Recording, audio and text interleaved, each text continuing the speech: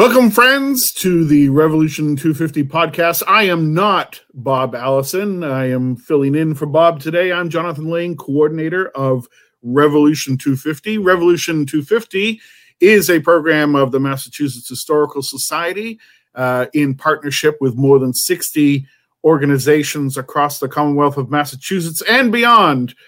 Picked up a few from New Hampshire and a few from Rhode Island. So we're making friends left, right, and center. We are pleased to have with us today Catherine Allgor, who is the president of the Massachusetts Historical Society and is here to talk about MHS and all the wonderful history that it possesses. Welcome, Catherine. Hi, Jonathan. How are you? Oh, we're doing just fine. Thank you very much. And we thank you for all of your attention and support for Revolution 250 and all of its partners. Just for our viewers and the people who will be watching this later, can you give a little background about how the revolution helped get the Mass Historical Society started? And I'm so pleased to be here, and I'm so pleased that we are the sponsor of this wonderful endeavor. And really, it's, as they would say, on brand for us. The American Revolution is actually embedded in our DNA. So we were the first historical society to be founded in North America, for sure, 1791, by the Reverend Jeremy Belknap. And the revolution was very much on his mind when he decided to form the Historical Society. So 1791, he is part of the revolutionary generation. And like many of the founders, the Reverend Belknap was very aware that he was in historical times. In fact, right from the beginning, from the 1770s, the founders were very conscious that they were doing something, if I may say, revolutionary, rebelling against the British, the Declaration of Independence, coming up with the first complete written national constitution in the world, redoing laws, redoing precedents. So they were very aware that they were historical actors. Having said that, what was alarming to Jeremy Belknap was how the documents of this time seemed to be disappearing, that people were just very casual, as we are about our own things, right? And documents were getting lost. And so it was his impulse to start saving the documents, the words of this historical moment. And for them, of course, it was both history, but it was also what was happening right at that moment. And there could be nothing more emblematic than that, than one of our treasures, which is an account of Paul Revere's ride.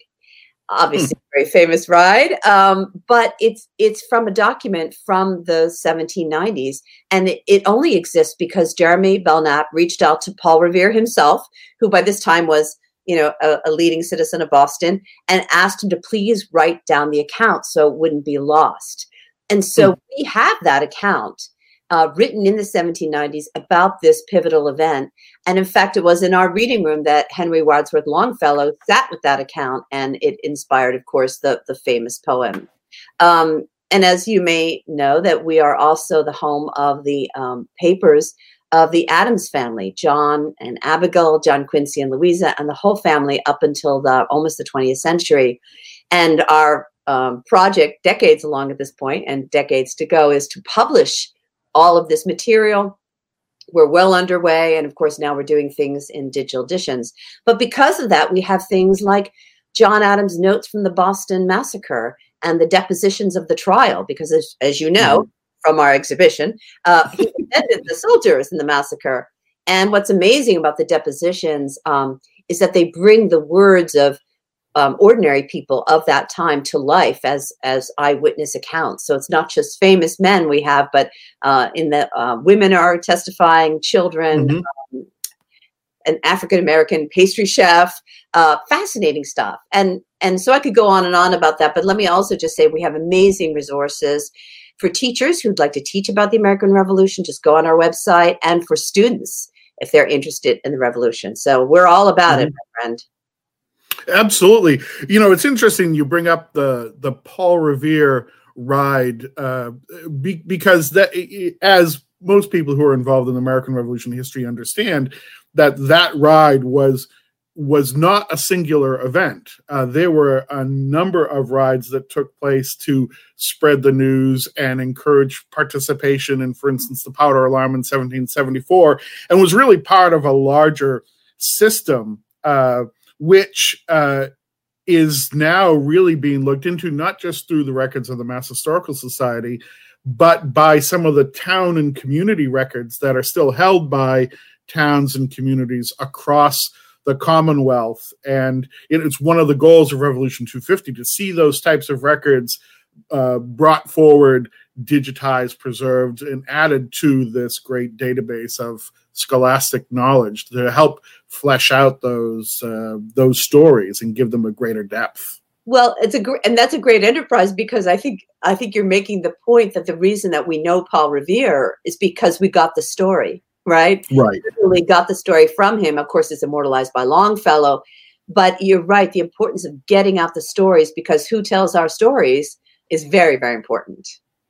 So I'm interested in a grant that the MHS recently received to help digitize some of the underrepresented voices in the Revolutionary era and the early Republic. And I didn't know if you'd like to touch a little bit on some of that. Yeah, we were just, we're the very grateful recipients of an anonymous grant. And it has as its focus digitization, all with the idea that our mission is to communicate. So we collect all the way through to today, papers of families and businesses. And we like to say we tell a national story through a Massachusetts lens. So we still collect. Obviously, this stuff needs to be preserved, but it's just stuff unless we can communicate it. And this wonderful grant is allowing us to do that communication in all kinds of ways, including digitization, because that's really the future of communicating historical artifacts and materials. So we're very grateful for it. And the focus is on the underrepresented. And, what we are doing is looking at every sort of aspect of our shop, from collecting, preserving, publication, down to hiring, where we invest our money. And we're really hoping to embody the highest practices of diversity, equity, inclusion, and accessibility. And it's funny, Jonathan, the forms that it has taken us. So one of the things we're also looking at are our own documents. So if you go to a library, and you can come in when we're finally open, anybody can come into our library for free and have a reference librarian, a talented professional reference librarian, help them. But one thing you look at is something called a finding aid. So finding aid is just a document that somebody's put together to kind of give you a sense what's in a collection. And it will describe it briefly. And one of the things we're discovering is these finding aids, some of which are, 40 years old, some of which are only 5 years old. The descriptions and who gets identified in these descriptions make all the difference. And that's how you uncover stories too. It's not just the stuff itself, but how somebody describes it. So it's a really exciting time as we uncover more and more stories. Well, and that's really, what we're trying to pass on is these stories that help enrich the past, our understanding of the past in particular. In doing that, one of the things that I know you're particularly passionate about is National History Day. And for those of us in the historical community, whether it's public history or as academics, I'm sure we are all very concerned at the slippage that has occurred in the last couple of decades as we've pushed our students towards the math and sciences, the whole focus on STEM learning, which is obviously very important to such a technological society. But at the same time, history plays an important role in understanding where we've been, who we are, and where we would like to be, or who we would like to be as a nation. Would you see that as a fair characterization, or? Yeah, absolutely. And I think that, again, the STEM stuff is obviously crucial, but even within those fields, in colleges and universities, there's now a swing to understand that STEM decisions are not made in a neutral vacuum, that they are, in fact, value decisions. It's also becoming clear to a lot of us that Americans don't necessarily know a lot about civics. That was one of the things that got lost in the curriculum. And also, a really renewed understanding that the skills of the historian, right? So what do historians do? Mhm. We look at primary documents, we look at evidence, we do research, we weigh evidence, we evaluate research, and then we put it together, we synthesize it to make we call it an argument, but to make a point. And we call that critical thinking. And sometimes it gets dressed up with media literacy, but basically it's to be the ability to tell what's true and what's not, and what's pertinent and what's not. And I think it's become increasingly clear to a lot of us in the country that we don't have those skills. And that brings us to History Day, which is, Jonathan would say, perfect in every way except the name, because it's not a day. It's actually, well, if I may describe it, it's a contest. It's a little bit like Glee meets Spelling Bee, meets Science Fair. It starts at the school level. It's national. It's done by state, starts at the school level. And what we do is invite students, and they're either grades 6 through 8 or high school, to choose something they're interested in finding out about. So right away, students are invested. And they can study a family history topic, national, international, local, whatever they decide. And then they're asked to research this. And they're given a series of venues to which they can express the research. So they can write a really conventional paper with a thesis statement. They can do an exhibition. They can do a website. They can do a documentary film. They can do a performance. So again, lots of different kinds of kids can be involved in this. And they work on that for really the fall semester. And then the competition begins and they compete through the winter, and it culminates. Now it's all virtual, but it culminates eventually in a national contest where kids from all over the country come to perform and to compete for prizes. And we talk about, the many, many virtues of this and all the stuff that the kids are learning. But for me, as a former college professor, the idea that they get to actually do this thing, research, exercise critical thinking skills, and then produce a historical argument backed with evidence is, I'm going to say with only slight exaggeration, is the most crucial skill to get students into college. And once they get there, that ability is what keeps them there. And for a lot of students, it's only through History Day that they get a chance to exercise those skills. So we are the state sponsors. We run History Day in Massachusetts. And it's really one of the most important things we do. And I don't know if you could tell, but it's my passion. So. Well, and I want to talk about that for a minute because certainly the competition across the nation is National History Day is funded largely by the states themselves. And Massachusetts struggles to step up to meet some of the large amounts of money that other states are putting into this event. You're being very diplomatic, Jonathan, and I will not. So it's true. So the money comes from the state, but it doesn't come from the state, from Massachusetts. So we were lucky a couple of years ago, maybe got $25,000 written into a bill, and we we're very grateful for that. But the truth is, though, we shepherded 6,000 students through National History Day last year. The truth is only about 1% of eligible students get a chance at History Day, and it's all because of lack of funding. We look at a state like Minnesota, which has an incredibly robust, they have fewer people and they have 25,000 kids a year, 25 to 40,000 kids. And the reason those children get a chance to do that is because the state of Minnesota gives them $1 million a year. Now, I don't want to diss Minnesota, Jonathan. But the idea lovely people, lakes, there's 1,000 lakes. But the idea that Minnesota gives their school children $1 million a year to have this incredible, let me just say, life-changing experience, and our state doesn't, is terrible. And I want to give our state the opportunity to redeem themselves.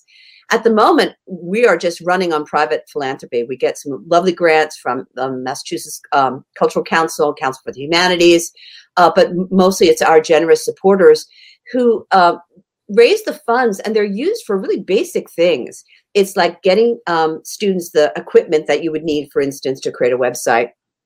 It pays for the buses. It pays for the lunches. It's really the basic stuff. And this year we were actually the first, I think, in the nation to have our state contest go virtual. And in fact, when the national contest, this was in early March, and the national contest, when they decided they had to go virtual for June, they came to us to find out how we did it. Now it's all virtual. But one of those sort of saving graces of that was that we found the students out in the western suburbs, in the western parts of the state, near Worcester, in the central parts of the state, who could have never afforded to compete. They can now do it virtually, which is great. But we want to give our students the kind of chances that, well, frankly, Minnesota gets. So. Well, and this brings up a sort of a larger issue about the role of cultural and historical support, or support for cultural and historical organizations in the Commonwealth, and I will say in New England generally. And there are obviously, particularly in a year like 2020, there are many demands on the public purse. Many people are suffering, and there is great need. But at the same time, there are a number of well-known and respected historical institutions that are really having to make hard choices because of the downturn in the economy and the long-term prospects of having to be closed or reduced hours until the vaccine has been completely rolled out. So what can we do to support? Yeah, and I think support is the key. And I'm going to say, too, that I think in New England especially, and I'll even say in the nation, there's a great appreciation for our historical organizations and our cultural organizations. And I think that we all feel it this year, too, that we haven't been able to go to museums, that we have exhibitions, as we have one, our own, about voting, that we miss going there. So there is an appreciation. And there was a famous survey a few years ago, and you probably know better than I do the exact, but it was really asking the American public what institutions they trusted the most. And I don't need to tell you, the government kind of came down there near the bottom, newspapers were somewhere in the middle. And it turns out that people trusted museums. They trusted historical organizations and museums. I think probably because we have the authentic stuff and we rely on facts. And so I think the appreciation that people have for what we do is high. Maybe in New England, we take it for granted a little bit. So going back to this idea of funding for History Day, I think a lot of Bostonians and Massachusetts citizens are shocked because we're so proud of our history. It's so much a part of what we are that we're shocked that we don't actually sort of appreciate it more. And so really what we can do is give our time, our talent, and our funds. And I know you're right, Jonathan, it's really hard when we're called upon to do some really basic and important things like feed people. But what we do is also really very important, and it absolutely needs our support. Here's a way to think about this and think about, I think a good organization is always asking themselves, how are we relevant to our community? And what I love about my sister and fellow historical organizations in this area is they're always thinking about that. And one of the great problems that we have, as we know, is the growing inequity in our culture. And we're talking about wealth gaps between races, but we're talking about just general economic inequality. And one of the drivers of closing that gap is the ability for students to get into college and then stay in college, because a college degree will take not only a student, but their family along a middle-class track. And I like to think of us as kind of a ninja at the Historical Society. We can't do everything to make that happen, but there's one thing we can do, and that is actually teach students that skill that I talked about, that critical thinking skill about evidence and being able to construct an argument. And it is a skill. And once you can do it with anything, and you can do it across the college curriculum. And if we can do that, that's our way of saying, yes, we can help with this much larger societal problem. And that kind of commitment, that kind of thinking, I think deserves support from the public. And honestly, when I tell people about it, they're moved to do so, because it is obviously such a crucial mission. Absolutely. We would be remiss if we didn't talk about your excellent scholastic work, particularly on the life and impact of Dolly Madison, wife of President James Madison, who led a fascinating life and really, I think, defined the role of what a first lady can do, because she moved beyond what we might naturally consider the role of the first lady as the hostess of the White House to being somebody who really helped bring people together, and obviously her role in saving treasures with her staff and her slaves at the White House. I think most people are familiar with, but really her role in American history is much deeper. Yeah, and in fact, I like to think of her as an early historian, not only saving the treasures like a good preservationist, but she played a big role in transcribing the notes from the Constitutional Convention and then getting them published, which was quite a chore. So we actually owe a lot to her. I met Dolly in a larger circle, a larger party, if you would. And actually, I have to give credit to Louisa Catherine Adams, the wife and political partner of John Quincy Adams. I had done work on her as an undergraduate about her work in Russia, where John Quincy Adams was apparently a successful diplomat in Russia. So the Russian mission was very successful. And I was very puzzled by that because he was not diplomatic, John Quincy Adams. He did a lot of things, Jonathan, very, very smart. But he was notoriously antisocial and grumpy. He described himself that way. And I wondered about that, especially when I discovered that in Russia, diplomacy wasn't an official activity that you did in a boardroom, with a gavel. It was something you did at social events. So the mystery deepened, let me just say. And of course, I discovered that it was Louisa Catherine who forged the diplomatic channels through her work at social events and her own diplomatic personality. And after I did that work, and then I became a real historian and went on to get my PhD at Yale and become a professor, I began wondering if that could possibly be true in America. And I thought maybe not, because America seemed different and they did have official channels. But it turned out that working with Dolly Madison, Louisa Catherine Adams, and other women, I sort of fulfilled the promise that you were talking about a little bit earlier. Like, if you look at certain groups, the stories of them, we look at what women do. We look at what people of color do. We look at what the poor experience. We look at their words when we have them, their work, their lives, because they tell us something different than the conventional narrative. They don't contribute as much as constitute a different narrative. And when I looked at what the women of Washington, including Dolly, were doing, I realized that they were building a kind of rudimentary political machine that was going to perform a variety of political tasks that the founders found repugnant, but would soon become business as usual, including patronage, including developing unofficial places where people could meet each other, where people could process information. And as the American political system grew, those things became official. They became political parties. We got this civil service system to account for patronage. And really, they changed the narrative in many ways about what the founders were doing. And what I'd like to say is that the Constitution was a blueprint, but it wasn't exactly an owner's manual. And so the women of this founding generation had to figure out how to put these ideals in action and where they had to compromise in doing so to actually ensure the stability of the republic. And then, as I was working on this, I discovered to my shock that this woman, Dolly Madison, who seemed, by the way, the perfect exemplar of this model, didn't have a scholarly biography. So that was after I wrote my first book, which was called Parlor Politics, which featured a circle of these women, I then decided that Dolly needed a scholarly biography. So that was my book, A Perfect Union. So a lot written about Dolly because she was fascinating and wonderful, but nothing really scholarly.